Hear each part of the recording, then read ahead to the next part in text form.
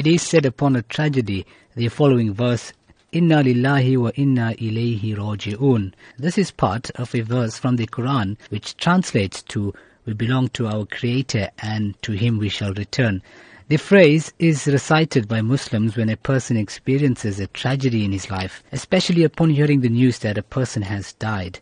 The phrase may also be recited in situations that involve risk of any sort. The veteran's funeral will take place at 10 a.m. His janazah, which is his coffin, would leave Masjid al-Furqan at 9 a.m. after the janazah salah, proceeding to West Park Cemetery for burial to take place. His expressed wish is to have a Muslim funeral.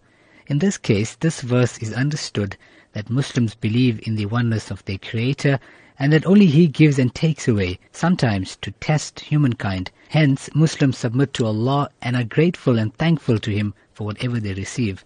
The deeper meaning of this verse highlights the reality that, in fact, everything you have will only be with you for a very short while, and then the owner will claim his right. It brings understanding for people to remember that man enters into this world empty-handed and leaves empty-handed.